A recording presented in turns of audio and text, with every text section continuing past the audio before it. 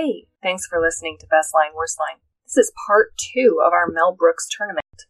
Our first episode covered the 1970 film The 12 Chairs, and this episode covers the second film of our tournament, To Be or Not to Be. We originally recorded both movies as a single episode, but it was a bit too long, so here's part 2 of our Mel Brooks tournament. Highlights from Hamlet. Hello, hello! Hello! I'm Jessica Benoist Young. And I'm Melanie Reith. And this is Best Line, Worst Line. So I'm so excited to dive in today, especially since Jessica introduced me to 2 Mel Brooks movies I haven't seen. The first of which being 12 Chairs, which is his second movie as a director. And then the second movie we're talking about is To Be or Not to Be. I loved every bit of it. I thought it was, what's so interesting about To Be or Not to Be is, as we said earlier, it takes place in 1939 as the Germans are invading Poland. This original movie was made in 1942. The war is still ongoing. We do not know the outset of it. And there's so much making fun of Hitler, which is just like wild to me that this is basically the script of the 1942 movie. Yes. Well, I think that really only, I mean, it's fairly privileged to say, but I really think that Americans were the only people in a position to do that. You know, right, but also Europe would certainly couldn't. Certainly not. But it's also so interesting, like in a historical context. I mean, like, you know, they have that. There's a line in there where they call him concentration camp Earhart, which like now I think is, I mean, it's not a funny line in that you know what the concentration camps are, right? But like the way the character reacts to it and is so like when he says it, when there's so much like pretending to be different personalities in this. When Mel Brooks is pretending to be Earhart, he's like, doesn't know what concentration camps are. Right. And it's like, oh, well, I do concentrate and I am campy or something like that. Yeah. But then later, the actual Earhart, like takes it as such a badge of honor that they're calling him that in England. Yeah. Like that is a really tough line. I mean, in 1942, the fact that was in there in 1942, when, you know, concentration camps are at their height. Yeah. And people are being murdered. That's a really like tough, I mean, it's a tough joke anyway. Yeah. But like in 1942, the Americans did not know, or at least the American public did not know the extent of what the concentration camps were. So it's a very different context of that line, where in 1983, we know. And yeah, I think there's this retrospective historical, like communal thing where a lot of people think that one of the reasons that we became so heavily involved in the war in Europe is like to right this massive inhumanity. No, not at all. We ignored it. And like, that's one of the things, like, you know, it was just sort of like happenstance that when we got there and as we got closer to Poland and Berlin and things, it was like, oh shit, that's not good. Don't do that. Right. I mean, we ignored it. We had the intel. Like, as a Jewish person, there's a lot of like frustration with, you know, talking about, you know, you talk about refugees and people seeking asylum now. And it's one of those things of like, we need to be like, of course, like we should let people who are fleeing their countries in. Absolutely. I understand, like, you know, I'm not going to get into the politics of that, but like, you know, ships were turned around carrying Jews escaping. Yeah. And so like knowing that, it's like having that context and everything, it's very like, it's really interesting to like have that context and know that this, like when the first movie came out, not when this movie came out, but when the first iteration of the script came out, like they didn't have that context. They didn't have that. Right. And they didn't know, you know, they didn't know really what the result was going to be. I do think from what I read was the songs to your point, Jessica, of Anne Bancroft, and this movie stars both so the setup of this movie is Anne Bancroft and Mel Brooks are a comedy duo in Poland. They run a theater, like vaudeville royalty. Yeah. They run a theater in Warsaw, and they're the Bronskis. And he has such a big ego, and he thinks he's such a good actor that his name, there's a joke on very Her name early on, is in parentheses at the bottom of a poster, and she's not even pictured. Or she has like this tiny little, tiny 2-inch picture. She says, I happen to be the co-star of this company. I don't mind my name in smaller print or even under the titles, but in parentheses. And, it's so fun to watch Mel Brooks and Anne Bancroft play these roles where there is this kind of animosity, a little bit of animosity between them, where he has such a big ego and is kind of like ignoring her. And she is like kind of this like femme fatale type of. Yeah, and like, everyone is obsessed with her. Like everyone in this movie. And that's what he says. Like, he's like, you get 2 bouquets of roses a night and I just get to watch.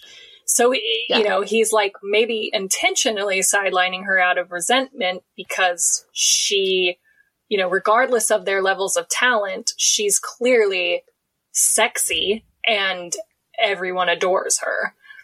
Right. And like, it's very clear that she's the brains in the relationship too. Like, I mean, he has his moments, but she's definitely the one who's like, so that becomes just such a running joke. I mean, what I think is like one of the funniest jokes in the movie is right off the bat at the beginning. You have the voiceover set up that we're in Poland. You have the exposition done in a very smart way in the voiceover. And then you see them performing a Polish version of Sweet Georgie Brown. And then they start arguing in Polish. Dziękuję. Wiesz co? Mam cię w dupie. Ladies and gentlemen, in the interest of clarity and sanity, the rest of this movie will not be in Polish. The rest of this movie will not be in Polish. And I literally at the moment when that was said, I started thinking, did I miss the subtitles? Like, did I miss something? And then I think we talked about this before. I think we talked about this in our very first episode when we did House of Gucci, where it's like, these people are Italian. They should be talking in Italian to each other, not English. Like, how does this make sense? Yeah. And so I love that they basically English, but we're supposed to think it's Italian. I'm supposed to say, yes, exactly. And so now we know everyone in this movie is speaking Polish, but we're hearing English. And it's such a good joke because it gets that out of the way and also names that we know this is a ridiculous thing that movies do, that American movies do all the time. Yes. And we're going to like have fun with it, but like we can't make a movie in Polish. So we're not going to be making a movie in Polish. So everybody's be speaking English, but like we played the conceit of like, this is funny. And it was like that. There's just so many jokes. Like, that so much. And it's a joke that nobody makes. And there it is, There's so many jokes like right off the bat in this movie. So they're this company, they're on the brink of Germany coming in, and they have a whole set where he is like a spoof of like Hitler coming in, the naughty and Nazis. Like reading the news. Yeah, the naughty Nazis. And it's this whole set where like Mel Brooks is playing Hitler, and Heil Myself, which great producers call out of producers. There's so many great producers. I mean, that's the thing is like there's so many things that like align so well with the producers in this movie too. But he has this whole so this guy, the guy who did direct this was a longtime choreographer for Mel Brooks, including on the producers. So you can definitely tell that like even though Mel Brooks didn't write this, like he was heavily involved in bringing it together. You can tell that this was like massively inspired by all his other work. So if you had especially not told me that he didn't, if you had not told me that he didn't write it, I would have thought he wrote it. I thought he did. And so they're doing this number, and I didn't look up whether this number, I just want peace. People don't like me, but I just want peace. And then the number is, I don't want war. All I want is peace. Peace. Peace. A little piece of Poland, a little piece of France, a little piece of Portugal and Austria perchance. And it is so funny. And then it ends with a freaking kick line. Yes. Like it is the most like Broadway-ish number, like vaudeville-ish, like like kick line with the Nazis. And as he's singing this, like the Polish government is like, you can't do this. The Nazis are basically on the border, down our coming door. in. You need to pivot. And he's like, well, I am going to do my highlights from Hamlet. And there's another actor who's like, I want to do Shylock, in like a Jewish character. Yeah. He's like, I want to do Shylock. And he was like, I think they says, oh my gosh, I can't. Oh, oi, the comedian gets to play Hamlet, and me, a serious actor, gets to play the first offstage Nazi. And so because he's trying to do it, and the Shylock does come in later, him saying like, does. I want to play Shylock. And so, but as we're doing this, he's having this confrontation with the Polish government or the Polish officials who are there to like, you know, get them to stop doing this scene. And they have like, you know, it's vaudeville. So they have a variety of different acts. They have some clowns. They have other clowns is an important one. They have other things that they're going to do. And he's like, okay, I'm going to do my highlights from here. Or he's like, we are not backing down. And then the Polish government says, now close your theater. All right, and we're backing down. Earlier, we are backing down. And earlier, his stage manager has been named Sondheim. And that was very clear. Sondheim? He refers to him as Sondheim. Sondheim, how's business? The clowns. And that payoff is so freaking good. So good. I cheered because it was like such a long payoff. Like he'd been calling him Sondheim for so long. And then Sondheim sending the clowns. That's like, yes, that was so good. I knew you would love that one. When I was watching it, I was like, yes, this is a line made for Melanie. It was such a good payoff.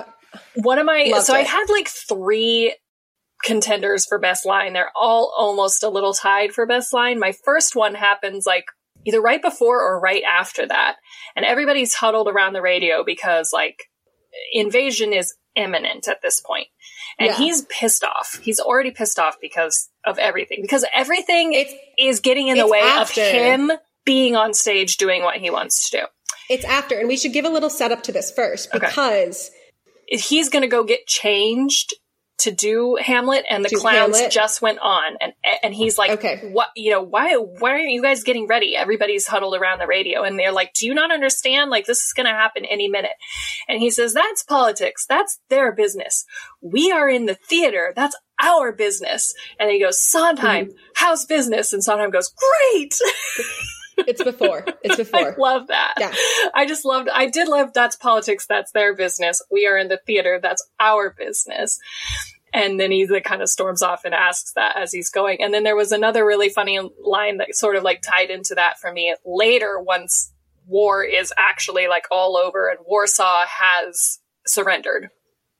And somebody's like, what are we going to do? And he says, we'll do what a theater company should do during a war. We'll hide until it's over. I love that line. I thought that was such a good line. Like they're hiding in the backstage or the underground of this theater. It was so funny. And so he has this big ego. He's going to perform Hamlet. Mm-hmm. Meanwhile, this like very attractive soldier has been in the fifth row or fourth row. Yeah. 4th seat in from the aisle in the 5th row. And this is another one of my favorite bits. Hold on. Every single thing in this movie has a tie-in or a callback or a payoff. It is incredible.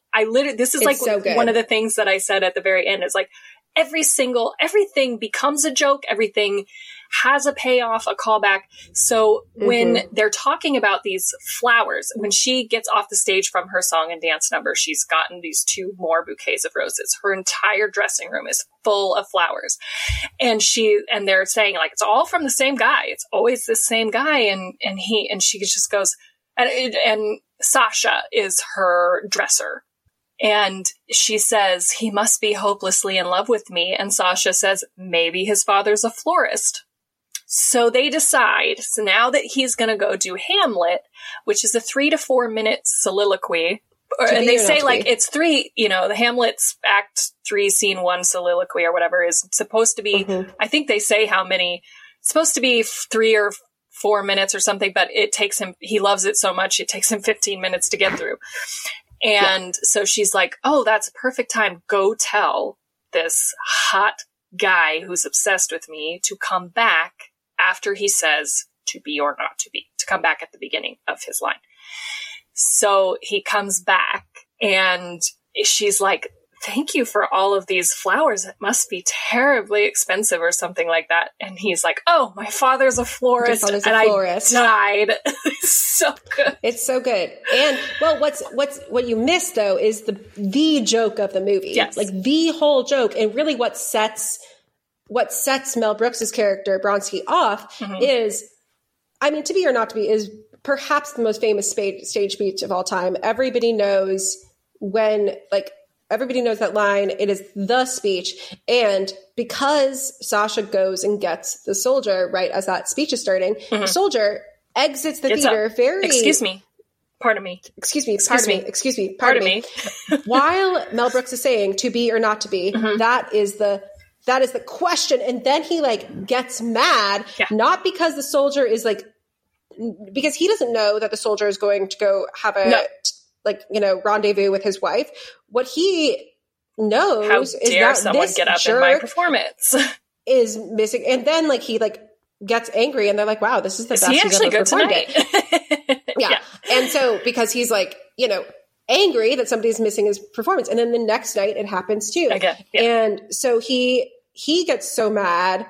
Well, and then like, there's so much greatness in the whole, like, we could spend so much time talking about every moment of this movie because it really is so great. Like when Anne Bancroft, when the soldier goes back to Anne Bancroft's dressing room the first time, she and Sasha are listening to him tell how he decided to be a fighter pilot and all of that. Yeah. And he goes, do you want to see my bomber? Very passionately talking about this and goes, do you want to see my bomber? And they both go, yes. And it's very funny. And then, oh my God, when he's like, may I kiss you goodnight? And she like, he knows she's married. He knows the whole situation, and she's being like very demure about it. She's being coy, but she's being demure. And so she like offers her hand, and he fucking lays it on her. Like he just grabs her and makes out with her up against the wall. Like everybody on TikTok is talking about like the door frame thing from romance novels. Like he door frames her. Absolutely. Like, and she falls to the floor as soon as he leaves. And it's so good. So good. Well, and I was like, and then the audacity of this man, but like, and then like, her. It's very clear that, and then like the next night, it's very clear that Poland is like, he's invited back again. The same thing happens with the speech. And then it's like, and then we find out that Germany has invaded Poland. He's going to have to be called to war. There's an air raid immediately. Yeah. He like proposes that they go off and together, and she's like, no, like all these things. And so he leaves. And then like, there's the whole, like, they're all having this realization that things are happening and the show's being shut down. They're having this, Mel Brooks comes just back pissed. Is irate. I can't believe this is terrible. And they're all like, this is terrible. I know. I hate that man. I hate him. And they think he's saying Hitler. Like quintessential talking past each other. I know I hate him too. I think all of Europe hates him. Then Mel Brooks is like, what? Oh yeah. He's like, no, he's like, my speech was interrupted twice. Yeah. And then we jump later. So actually that is so are you going to the end now? The end? No. You go to the end. So let's go to the end. Everybody is hunky-dory. I don't know if they decided to have a throuple or what. I don't know. I'm just going to headcanon that they're in a throuple because why would you not be? Cut to later. They they're in the war. Yeah. They go to Belsky. Yeah. He's in England. They get to England. They then concoct this whole plot to not only escape themselves. During this, Hitler's going to come in a very Inglourious Bastards type move. Hitler commissions their theater for a private performance. This is after, they should say, like, if you have not seen this movie, this is after a whole bunch of like, back and forth. I feel like there's a bunch of back and forth. Like, we'll get to all of it. They use the fact that they're a theater, like, to trick the Nazis, basically. Like the whole thing is like, Sobieski comes back and finds Anna Bronski because he has realized that his professor is actually a Nazi spy and is going to give this list to Colonel Earhart, and we have to stop him. So there's a whole bunch of ways where Mel Brooks dresses up as the professor, and then Mel Brooks dresses up as Earhart and gets the list. Hitler. And there's this whole, and later, and ultimately Hitler. Yes. And the real professor gets shot and killed.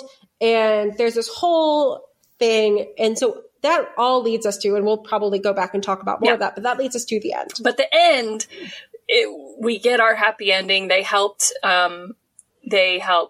Sasha was a homosexual and he was being targeted, and they actually do bring him in for a little bit with the intention of sending him to a concentration camp. They're providing refuge to multiple Jewish families because their costumer is Jewish, and she's been taking in people that she knows that have been hiding in the theater. So Estelle Reiner, not only love to see it. Yeah, not only are they trying to get out themselves, but they're also trying to help these refugees, basically.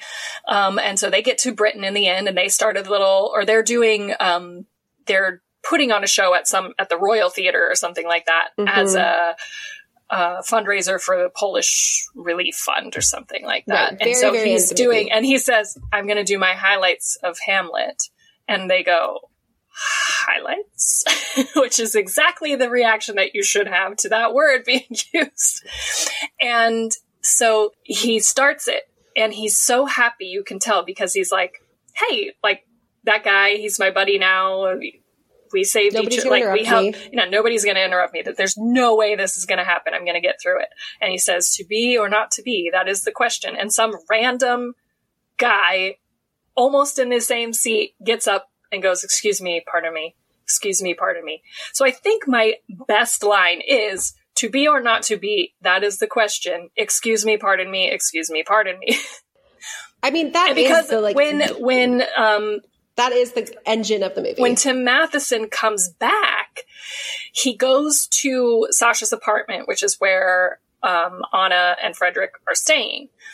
And right, because their house got taken over by the Nazis as like their commissioned headquarters. To be the they lived in this like lavish, beautiful house. So she gives him the bed, and she's going to stay there and explain, like, he's just crashing here because he's on this like top secret mission. But the Gestapo comes to take her and interview her about him, why he tried to send her a note while he was in England. The professor. To be or not to be. And while Mel Brooks is playing the professor, right? No, he's not. He hasn't done that yet. No, he hasn't done that yet because he doesn't know about. He doesn't know about Smitsky yet. So he comes back home after. I think he's trying to negotiate how he can reopen the theater or something, and he comes back home and he's all tired and cranky. And it's the censorship board. It's the German censorship board. Yes, that's right. Which probably is where one of my least favorite lines comes from, but it's for the same. It's like grasping at straws, at the same straws we always grasp at, because there's not much to this movie that was worse, a worse line. But anyway, moving forward on the best line. So Tim Matheson's like all bundled up in the bed. He's got like blankets wrapped around his head, and Mel Brooks thinks it's Anna and is talking like, it's Anna until he's like rubs his face and is like, you need a shave. And then he's like, a shave? And he sits up and he looks over at his face, recognizes it's the guy that has ruined his highlights from Hamlet twice, and goes, to be or not to be? Excuse me, pardon me. Excuse me, pardon me. Like it's like in his sleep. It's Pavlovian. He has that response to it now. And then that's also when Anna comes in, and it's this whole thing. But going back to the shave line, the setup of that shave, he's like Mel Brooks is just like talking that he wants to like snuggle with his wife in bed. And there's this man in the bed, which he doesn't know because he's like wrapped up, and he goes, I'm going to buy you all these things. You need a coat. Yes. You need a dress. Yes. You need shoes. And then he like brushes, and it's coming. Like if you know the setup of comedy, you need a shave. And he just says it like matter of factly. And then like, 1, 2, 3, a shave. It's so good. It's that like very much like Little Red Riding Hood and like what big eyes you have. But it's so well done. Honestly, I took 4 pages of notes. I took a lot of notes. I just like wrote down, I took 4 pages of notes and forgot to even pay attention to worst lines. I didn't because I loved write my worst line down. I just thought of it afterward. all of that. So like so much of the middle of this movie is leveraging the fact that they're a theater troupe and they're actors. And so the way I literally they're wrote the Nazis. This movie is like an ode to the magic of costumes and makeup, like the magic of or set theater. dressing. Because when they have and making the office, because they have the naughty Nazis set already, so we can just make a Gestapo office, obviously. And they like even put up a sign outside the theater saying like Gestapo office, and then they take it down. And it's just like an homage to like stagehands and everybody that goes into makeup the production magic in of the theatrical illusion. Like, it's so. And one of my favorite bits is when they find the body of Professor Stilitsky, they the colonel thinks he's going to trap him, right? So they invite him because he thinks he's rescuing Anna again, because Anna keeps getting called in by the Gestapo because they want to date her. So Mel Brooks at first impersonated Earhart to the real Professor Stilitsky, who gives him the list, and then they realize there's a duplicate. So they haven't foiled the plan. They need to then go and find the duplicate. They need to go back to Stilitsky's house. And that's where Anna comes in, and Anna's going to go have dinner with the professor. Then the professor gets called away. There's this whole thing. There's a chase in the theater, which I literally wrote down, theater chase. Yay, nostalgia. Yay. We should have a game for as many times as Jessica and I reference our background in doing children's theater, because like a theater chase was like the pinnacle of we had to, if there wasn't a chase, we added one. If there wasn't a chase, we added one, and those days blocking those were the worst. Yes. They took so long. Did you actually ever, I don't know if I was actually ever part of one, but I remember I was part of several, and it was always like when you finally got to be a character who was a part of a chase. Yeah, I never did. A Paul chase. It was like a pinnacle moment, because I was part of several, because I was always on stage, like watching it and waiting for it to end and trying not to laugh because all the little kids in the audience were just giggling like nonstop for the whole chase. Yeah. I definitely, the one I remember most is Snow White and the Seven Dwarfs, because I was the lead dwarf. Okay. When I did that. I didn't do that show either time. They did it 3 times, because they did it once. Yep. When that was the first one I saw. Yeah. And I wasn't in that one. And then they did it when Monica was Snow White, and then they did it when Christina was Snow White and Brian was the prince. Yeah. Anyway, was not in it a single time. The chase. So they chase, and then they kill the real professor. So then now Mel Brooks has to pretend to be the professor to the real Colonel Earhart. Which he does successfully. And it's the best performance of his life, and nobody sees it. No one saw it. And then, and hold on. Wait, we got to stop real quick. When he goes to the Gestapo offices where this Colonel Earhart is, which is Charles Durning, and he was nominated for an Oscar for this role, and he is hilarious. Right. If you're not sure who Charles Durning is, audience listeners, I'm sure that you've seen him play Santa Claus in some movie or another. I think he's played Santa Claus like more than anybody else on screen. Anyway, we're totally looking over our number 1 returning champ. Christopher Lloyd. Yes, Christopher Lloyd. I totally forgot. And this role is hysterical. Role. He is playing an actual, and then the first few times, because the first few times I don't know anything about that. No, well, in the first few times they have like Nazi Gestapo officers come, it is actors pretending to be Nazis. And then you have actual Christopher Lloyd playing an actual Nazi who is Earhart's right-hand guy, Yeah. And he, like, every time there's something that goes wrong, Christopher Lloyd is like, you ordered us to do that. You told me to do that. Stop shifting the blame! Oh, shift. That's all you do. And going back to what Jessica Anna keeps trying to make conversation with him, and in the first couple interactions, and he keeps saying, I don't know anything about that. And just with this total stone face. But then every time he interacts with Earhart, he gets like so flustered because he's being told everything he's doing is wrong. Oh God, it's such a good part. And I don't know if this is like one of his first roles in a movie, but he nailed it. He was so good. It's so fun. It can't be one of his first roles in a movie. I don't know. But it's so funny. And like, he's our favorite returning champ. I think he's come up, like, this might be his 4th time now. Yeah, 4th, I think. But he's just so funny.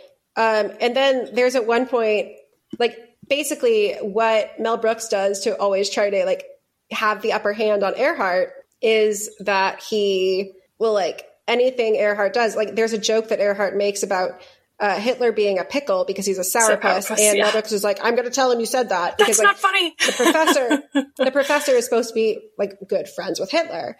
And so then when they discover that the professor is dead, the real professor is dead, this is what you were talking about earlier. Yeah, and they put him in a chair in the office. Thank you for sticking with us. We're all over the place today. It's hard to explain this movie. It is super plot heavy. Like, so much happens. See, this is, like, it's interesting actually that we paired this one with, it's the opposite of, and I think, like, we paired these two, we have more themes for the other ones that we paired, but we paired these two because they were more obscure. Mm-hmm. That was the pair. They're more obscure. And, like, it's so through this whole, it's like a madcap caper, basically, of missed disguises, missed connections, because there's a whole thing where, like, Mel Brooks gets back as Stavisky, right as, like, they're bringing Anna in to meet Earhart, and, like, there are these all sorts of things of misconnections, and it ends up with Mel Brooks playing Hitler at the end, you know, because there's this whole thing that, we've rented out this theater for, you're going to do a performance for Hitler, which which Colonel Earhart basically throws together on a whim, just because, like everyone else, he wants to have dinner with Anna. Mm-hmm. Another great line is when Mel Brooks is pretending to be Stilitsky, the professor, and he's talking to Earhart, and Earhart's like, yeah, she's supposed to be, like, talking about Anna. He goes, she's good company, I hear. And he goes, good company. Hasn't he got a husband? Like, knowing that it's himself. And she goes, she not only has a husband, she has a lover. They have a secret love code, which is how, like, it was to be or not to be. Yeah. And he got mad, not because because Earhart tells him the code. It's like, I knew it couldn't happen two times.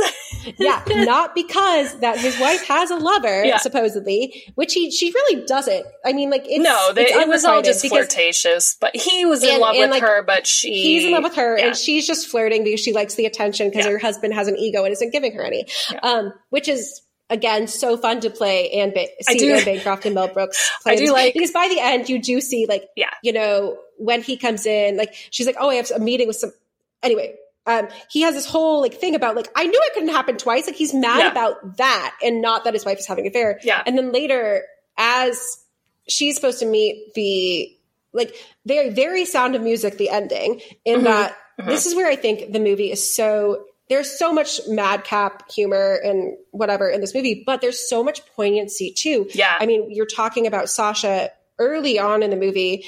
He has the pink triangle on his coat. Anna goes, what's that? He goes, the latest fashion accessory or whatever. You know, he very much, you know, makes it kind of like a thing, latest fashion in Poland. And then they're he very soberly says, you know, they're identifying homosexuals too, and you know, asks if they're rounding them up, and she says no, and he goes, I hate it. And there's this lovely moment where she knows what's coming, he knows what's coming, they're crying because of the horror, and he just goes, it clashes with everything. And it's just such a lovely, like, okay, yes, it's a joke, I hate it, and there's so much weight to I hate it there, and then turns it into it clashes with everything. So it brings that levity to a moment we know as the audience and they know is not a light moment at all. Right. And then later, as you said, they're hiding Jewish families, they're hiding him. They are part of the Polish resistance. Right. And the clowns, again, come back because one of the whole early scene was the clown car. Yeah. And they've painted the faces of all of these people to be clowns. And they have this brilliant moment that you don't really know it's going to happen because you know there's a plot somehow, but like they're distracting the SS people in the lobby, which is where Shylock comes back again. And they do the whole distraction to get Mel Brooks dressed as Hitler. The Jewish actor gives this whole Shylock speech, and it's brilliant. It is so good. It's so good. The whole hath not a Jew have eyes. It's a stunning speech. And they do this whole plot.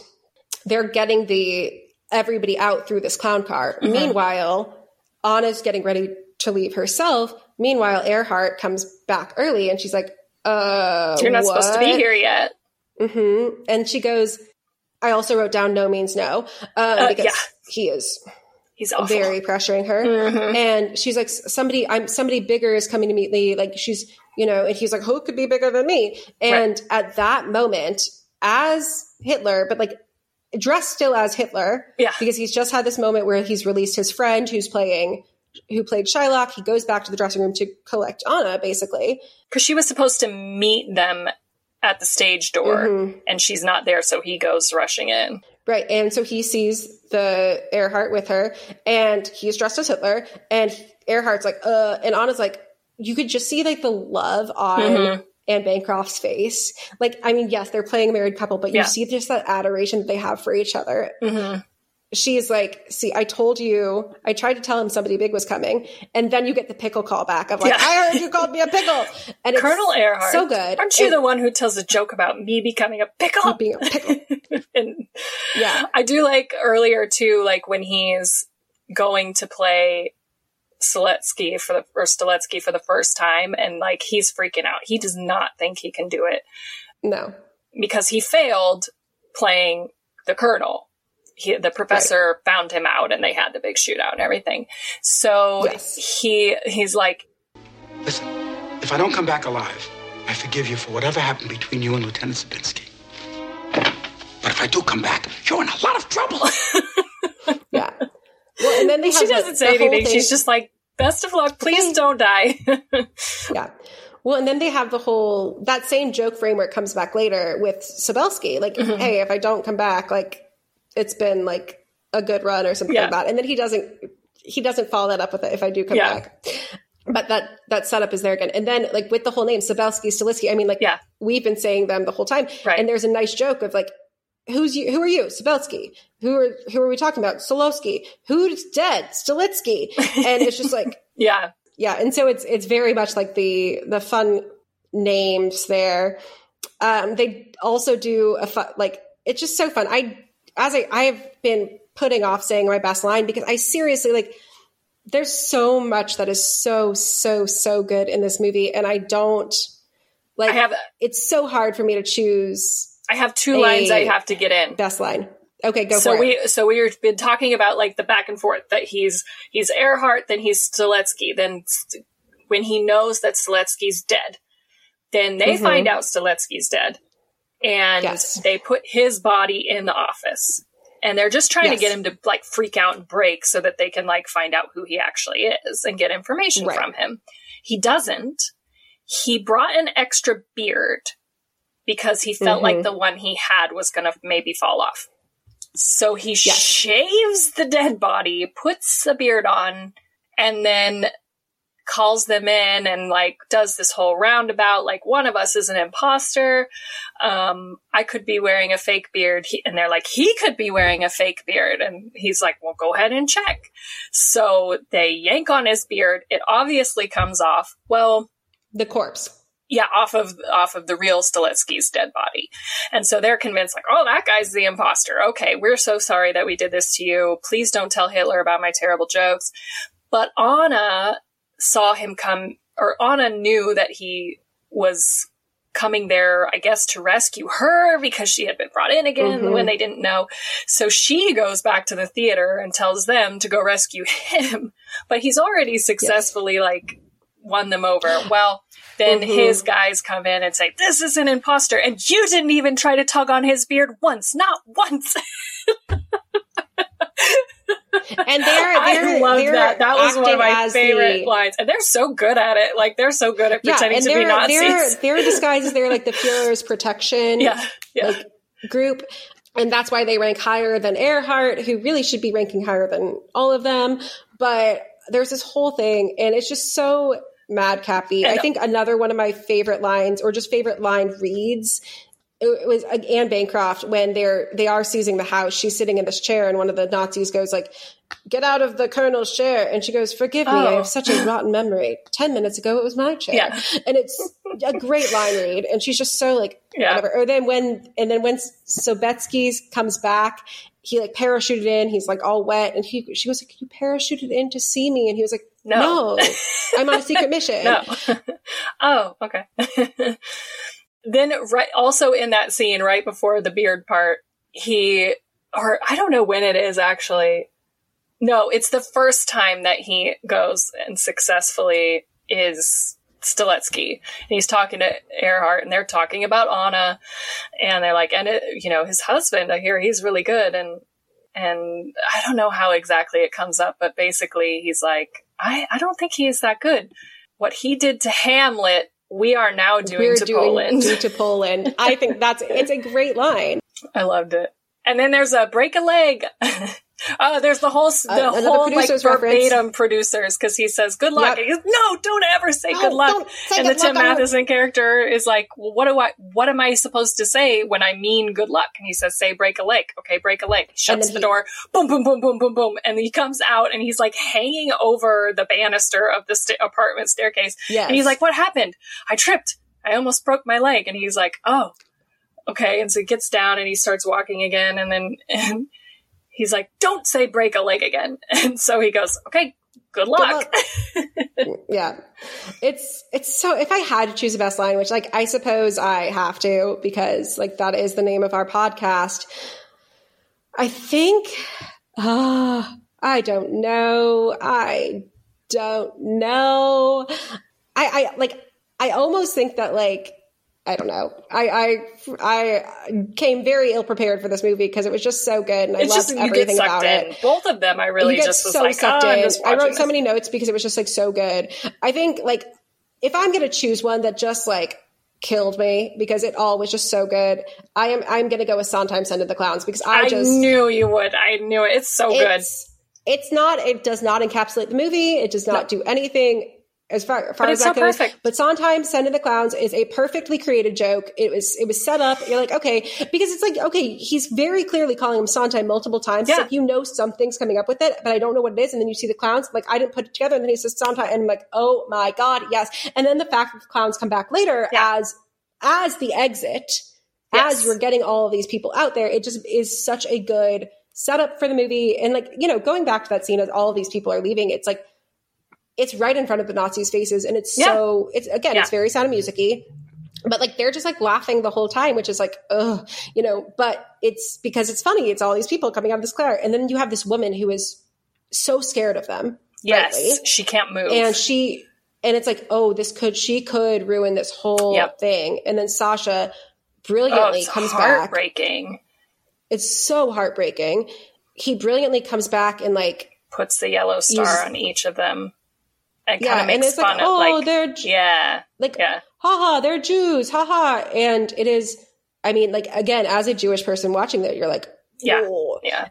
And they're like, oh, ha ha ha ha. Like, and then, but like that actually is the thing that gets them to leave.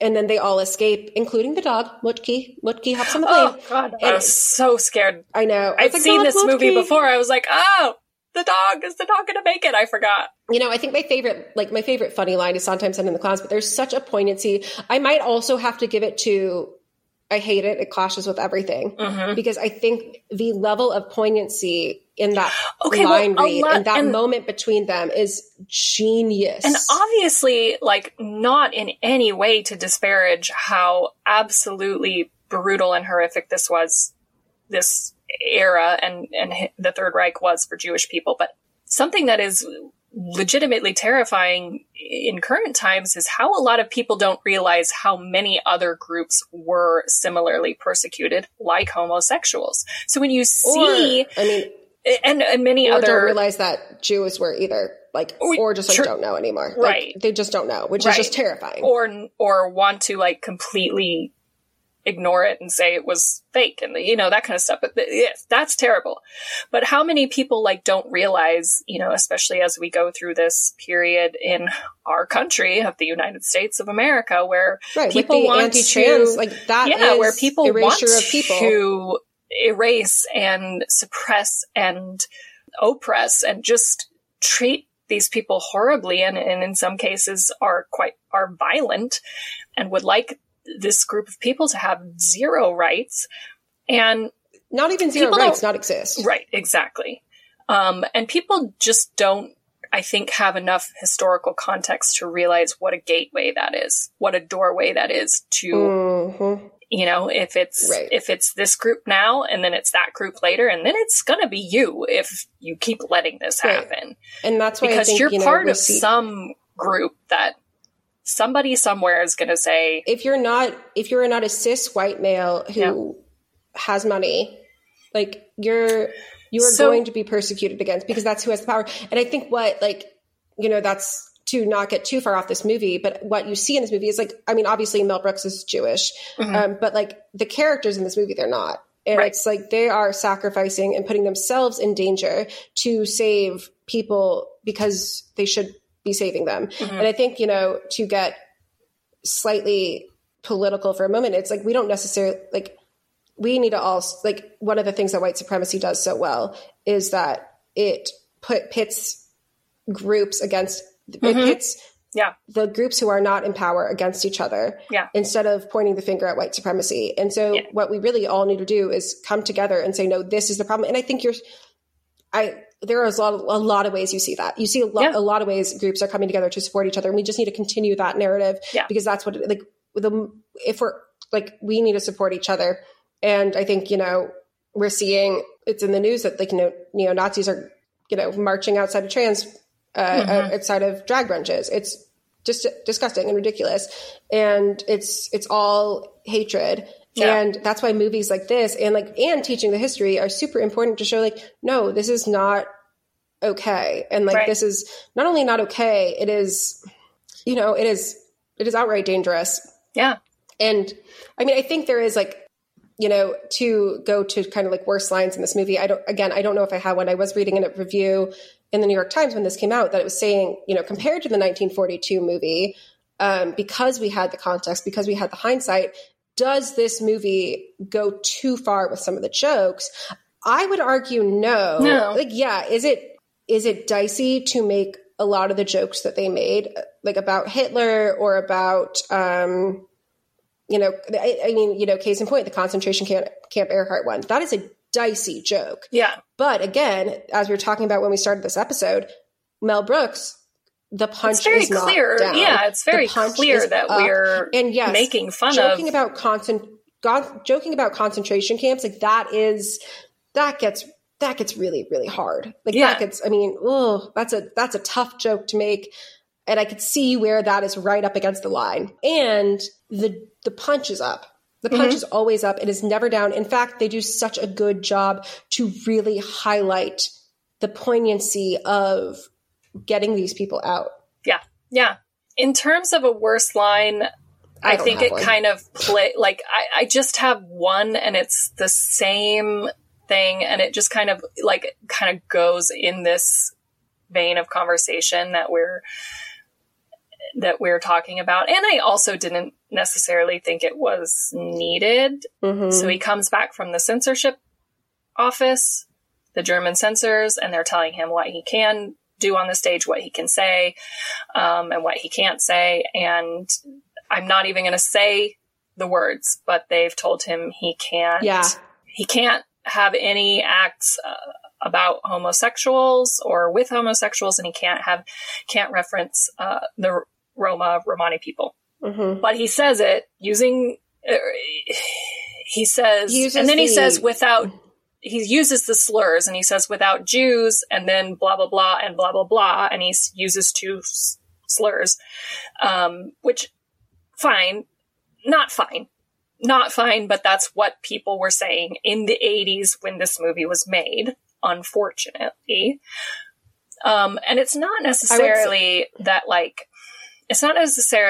I can't handle those slurs being used in the context of when the film was made, because we run into that. Or when the film is taking place. Right. Like that we talk about all the time, and we say, yeah, I don't like that. Well, I didn't like it. But I also didn't like that was one of those moments where Frederick, the character, does sort of seem like he doesn't have a handle on who it's okay to make fun of, right? Which is not a Mel Brooks thing. Mel Brooks' comedy has always been, he knows exactly who he's making fun of, and that's why it always works.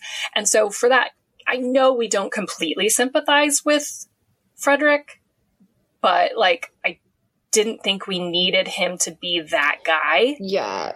We've already established that we're going to sort of be, you know, he's going to sort of make us bristle with the fact that he's just a completely self-absorbed, egocentric.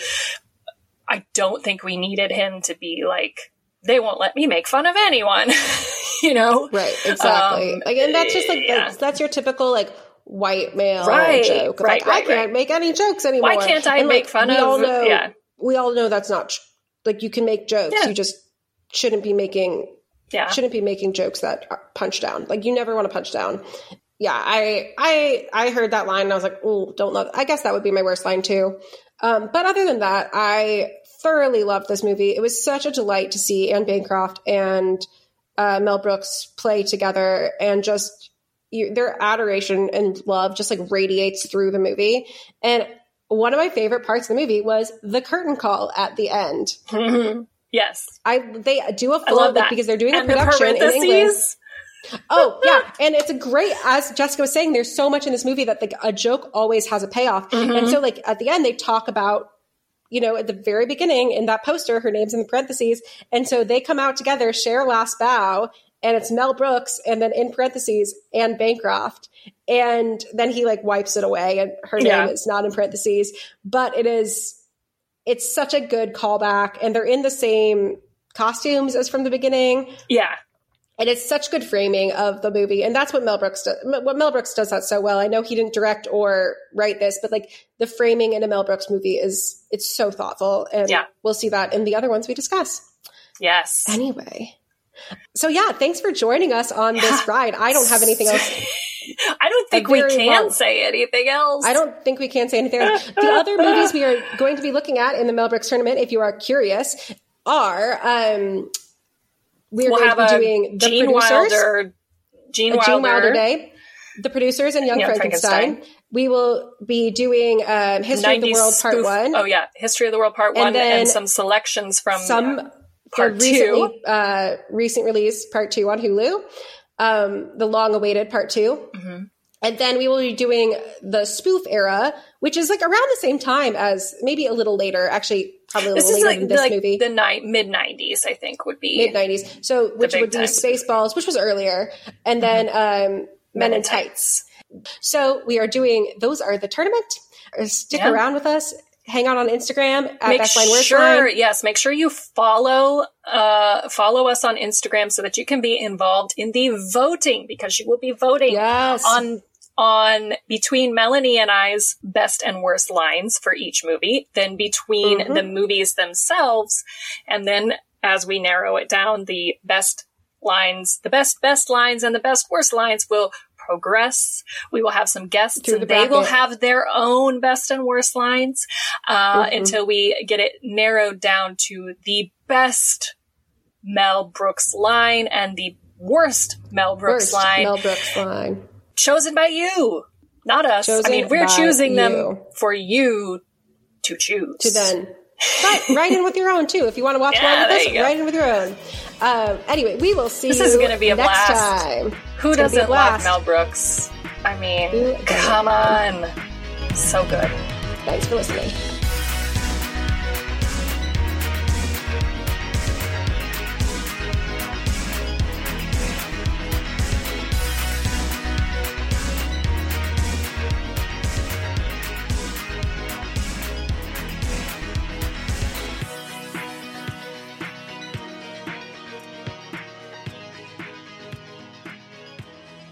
Now, that reminds me of a very funny story going around Warsaw. A story about our Führer. Now, how does it go? Oh, yes. They named a brandy after Napoleon. They made a herring out of Bismarck. And Hitler will end up as a pickle. A pickle? Yes, because he is such a sour puss.